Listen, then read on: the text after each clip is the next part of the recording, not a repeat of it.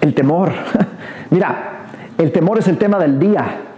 El temor lo vemos en todos lados, en las noticias, lo vemos en la gente, lo vemos en la sociedad, lo vemos en los medios sociales, en las redes, en todos lados vemos el temor. Y el temor tiene la capacidad de dominar al ser humano.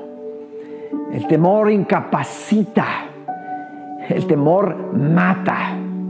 Mira, gente ha muerto simplemente por temor. El temor es la contraparte de la fe. Si la fe es la certeza de lo que se espera, entonces el temor es la certeza de lo que no se espera, de lo que no se desea, de lo que no se quiere en la vida. Ese es el temor. Mira, hay una historia en la Biblia acerca de la vida de Job y me encanta porque en sus 40 y tantos capítulos es un libro denso, pero una historia muy dramática, una historia de crisis, de calamidad, así como una pandemia. Se le vino una pandemia en la casa de Job. Y tú sabes la historia, algunos de ustedes la conocen. Job perdió todo. Él perdió todo, perdió posesiones, ganado, familia, sus hijos, perdió absolutamente todo. Pero hay algo que a mí me llama la atención, algo que Job dijo. Job dijo, lo que más temí me sobrevino. Lo que más me asustaba me ha pasado.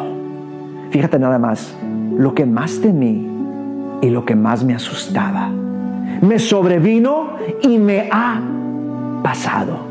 Job aparentemente recitaba en su mente la calamidad, recitaba en su mente lo negativo y no lo positivo, lo que pudiera sucederle a la bendición que pudiera traer Dios a su vida. Job recitaba y a Job le sobrevino la tempestad. Job pasó por todo y vemos por ahí en el 40 y tantos capítulos donde Job está en el desierto con una alhaja rascándose las llagas en su cuerpo. Lo único que Job no había perdido era su salud.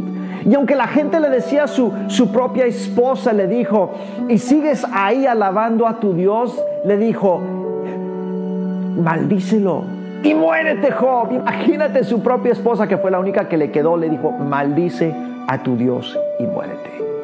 Pero en medio de la tempestad, en medio de la calamidad, en medio de su crisis, Job encontró a Dios.